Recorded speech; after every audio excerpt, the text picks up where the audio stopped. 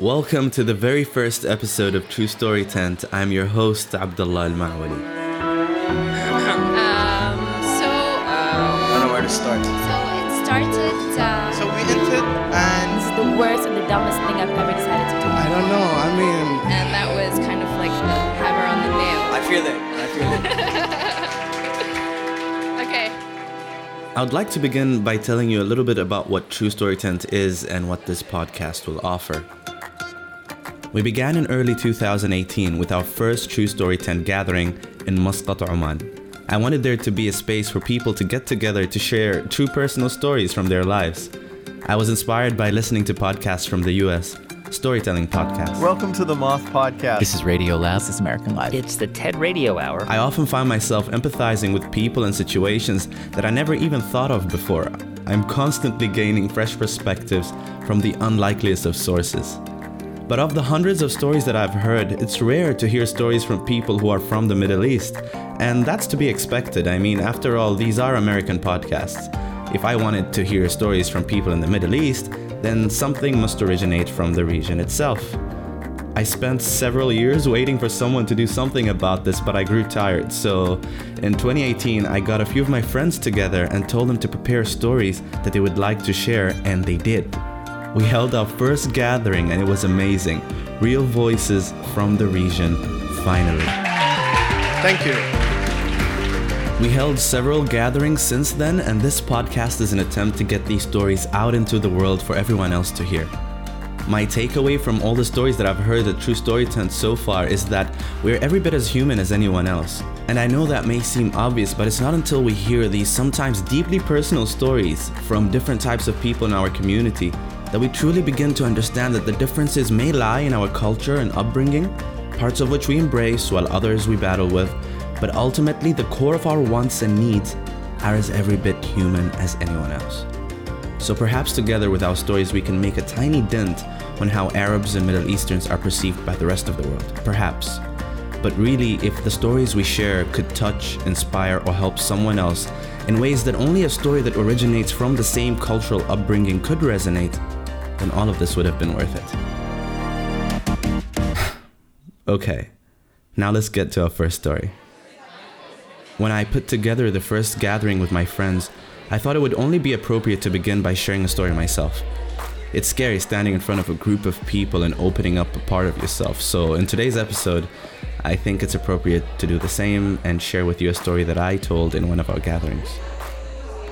Here's a bit of a setup. It was the 23rd of July, my birthday, when we held this gathering. My sister took the mic and announced to the audience, It is Abdullah's birthday.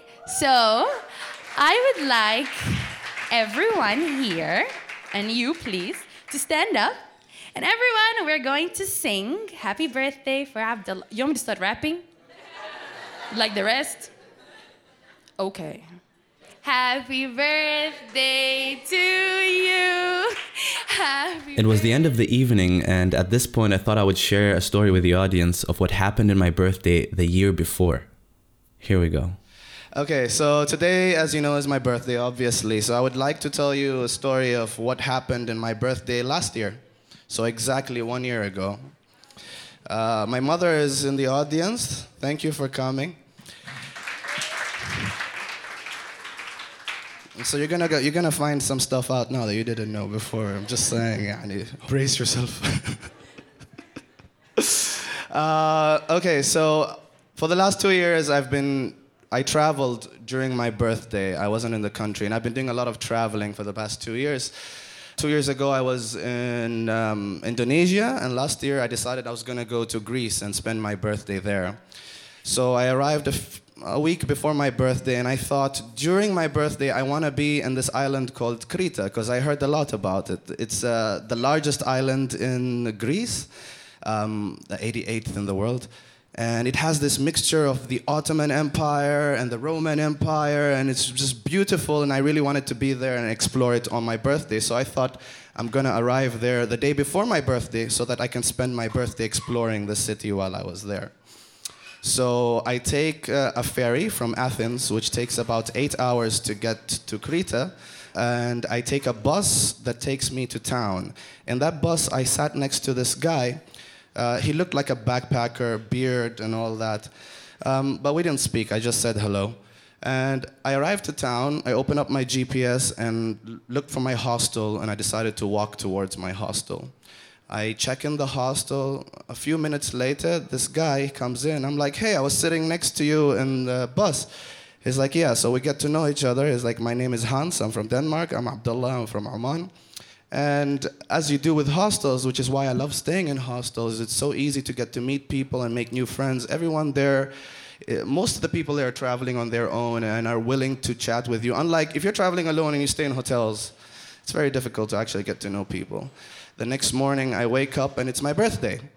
So I wake up and the first person that comes in is Hans, who I met yesterday. And Hans is like, hey, what's up? What are you doing today? I'm like, I don't know, it's my birthday. And I haven't decided. All I know is I'm going to rent a car and maybe I'll explore the island. He's like, oh, cool, you know, there is a beach close by here, you can check it out. I'm like, okay, do you want to join? He's like, yeah. We go, me and Hans, and we pick up the car. And so I asked him, what are you doing here? What brought you here? And he told me this amazing story that he lived in Crete about a year ago. And he met a woman and he fell madly in love with her. And lived there for, I don't know, about 5-6 months until they broke up. And he left, and ever since he wanted to come back. So his plan was to come back, work in the hostel that we're staying in, and rent an apartment while he tries to figure out how he can win her over. That was his thing. And this guy was like 31, 32 years old. So it's like, cool. Sounds awesome. He's like, I'm going apartment hunting later. And I'm like, can I join? He's like, sure. It's a good way to explore the city. So we rent a car and we go to that beach that he was talking about. And as I was sitting on the beach, we're having breakfast. I see at a distance a woman laying in her bag. And it seemed to me like she didn't have a top on. So I look at Hans, I'm like, is that woman naked? He's like, yeah. He's like, why? I'm like, I don't know, I'm from Oman. We're not used to seeing this. And you could see that he's amused. Like, yeah? I'm like, yeah. He's like, there is a nude beach on the other side of the island, by the way. I was like, oh. And he was like, do you want to go? I'm like, I don't know. I mean, but it's my birthday, and it's only appropriate to be in my birthday suit, so let's go. I have a car. Well, let's do it. So we drive to the other side of the island. It's this most beautiful drive up the hills and just, Greece. You've seen the pictures. We finally get to the other side of the island, and we approach this beach, which is supposed to be the nude beach, and we get in there, and all I see is a sea of white, old, naked people. And it's the sea covered. So Hans leads the way. He knew what he was doing, and I followed Hans, and he went to the other side where you can rent these sunbeds. We rent two. And I'm nervous. He can see it. I'm like, I don't know if I want to do this, man. Like, I'm not comfortable with this. He's like, it's cool. Just follow my lead. Just do what I do. So he literally just went, boop, boop, and naked. And he just walks to the ocean. I look around, and I'm the only brown guy there. And he's gone already. So I was like, okay. Just took off my shirt, took off my pants, and just quickly, made my way to the ocean. But once you're in the ocean, you're fine. No one can see you. You're cool. So I thought I'm just going to stay here for a while. But then Hans wanted to go out. So he went out, and I was left there alone. And I was like, I guess I should go out now. And so I made my way to the sunbed naked. And I get there, and Hans is laying on his back with all his glory, letting the sun bathe him. And I sat there for a while, and I'm like, I might as well try to do the same. So I did. And so there I was. I'm sorry, Mama. So there I was with nothing on, and 5 minutes, 10 minutes passed, but then something weird happens. I was like, this is kind of liberating. This is not bad. I am naked right now, and no one cares. This is quite nice. it was time to leave, and so we drive all the way, and that was, I had that naked experience. We get back to the hostel, and I get to meet all of the people that I met last night in the hostel, and I was telling them about my day, and I told them that it's my birthday, and they were excited. They're like, okay, so we're gonna go out tonight, like, okay, sounds like a plan. And so we're getting to know each other, and it's loud, people are laughing, it's crazy, and I receive a text message, and it was from my cousin, Faris, who was here today. And this text message said, I have bad news. Do you want to hear it now, or should I wait till tomorrow? Because he knows it's my birthday. I'm like, tell me now, of course. Like, how can I wait till tomorrow? And then he told me Babu, which is my grandfather, passed away. So it didn't register, and people are talking, and it's loud, and their voices was mumbling to me. So I got out, and I decided to call him just to make sure. I don't know, he's crazy sometimes. Maybe he's just making shit up. I call him up, but he's like, yeah, he passed away. You should call your mom. So I call my mom, and I was expecting her to be sad or.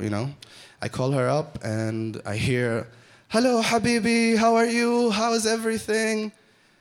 And the first thought that came to mind was like, is she pretending that everything is okay just so that my birthday goes smoothly? I know it's stupid now, but that was the first thought that came to mind. Like, why is she acting like everything's normal? So I was like, are you okay? She's like, yeah, I'm okay. Why? What's up? Like, are you sure you're okay? She's like, yeah, what's up? Andale. Hey. Isn't that what people do in Greece? They break plates. It's very appropriate. I'm like, are you sure everything is okay? And she's like, what is wrong? I'm like, have you not heard of anything? She's like, what is wrong? And I told her, I couldn't tell her. I'm like, call Uncle Saeed, which is her eldest brother, which is Faris's father.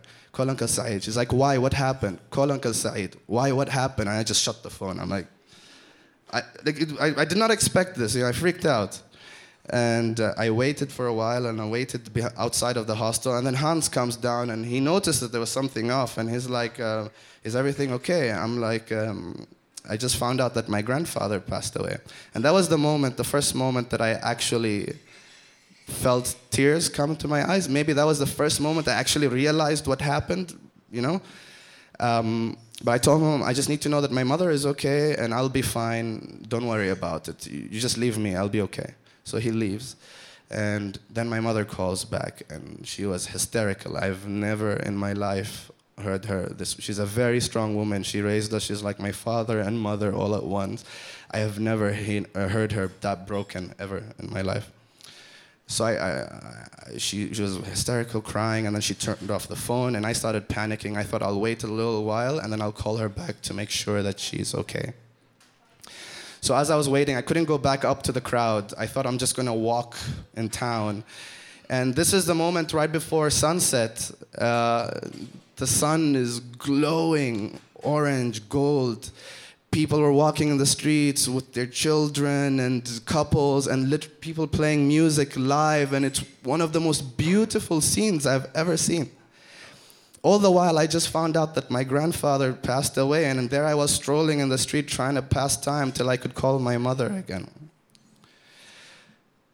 So it was conflicting, to say the least, I didn't know what to feel. Here's this beauty, and here's this news that I just got. I thought I'll stop in a cafe and call her up. She didn't answer. I started to panic, contacted my sister. She said she couldn't reach her. I walked back the whole time trying to call her. Finally, I was able to get through. And I found out that she's with her friends and that she's okay. The problem is, the next ferry back is the next morning, and you can't book anything that late in the day. So I couldn't do anything for whatever was left of the day. So I spent the rest of the day. I went back to the crowd. They didn't know what happened. But the moment I went back there, everybody went, happy birthday, and they got me a gift, and they were so excited, and everyone in the hostel wrote happy birthday in their language and wrote the country that they're from, which I have till today, from Crete. You have Poland, Germany, Serbia, Finland, Denmark, Romania, Israel, Portugal, Greece. So, what do you feel at that moment? I don't know. Like, what do you feel? You're happy, but you're not, but you're grateful. So I spent time with them. I promised them I would go out with them, and I did. I didn't want to ruin this for them. So we went out for dinner, and we're eating, they were drinking, they were getting more excited, but I was not listening, really. I wasn't with them. So they wanted to go to the next spot to continue partying, and I was like, I think I'm going to go back home. And I did.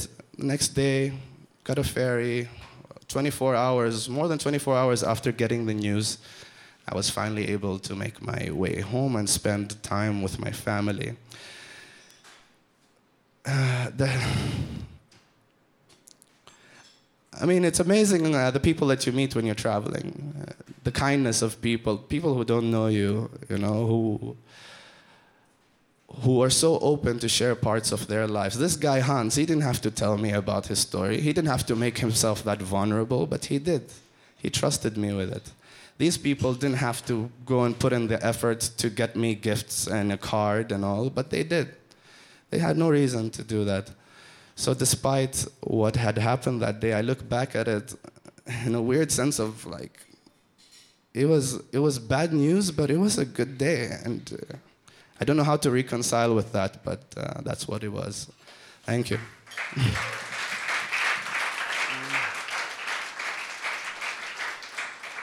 Thank you all for coming, and thank you for sharing your stories. We are at True Story Tent on Instagram mostly. If you want to share a story, please do get in touch. If you want to help out in any way that you could, if you have any special skills, please reach out. My name is Abdullah Al-Ma'wali, and thank you all for coming.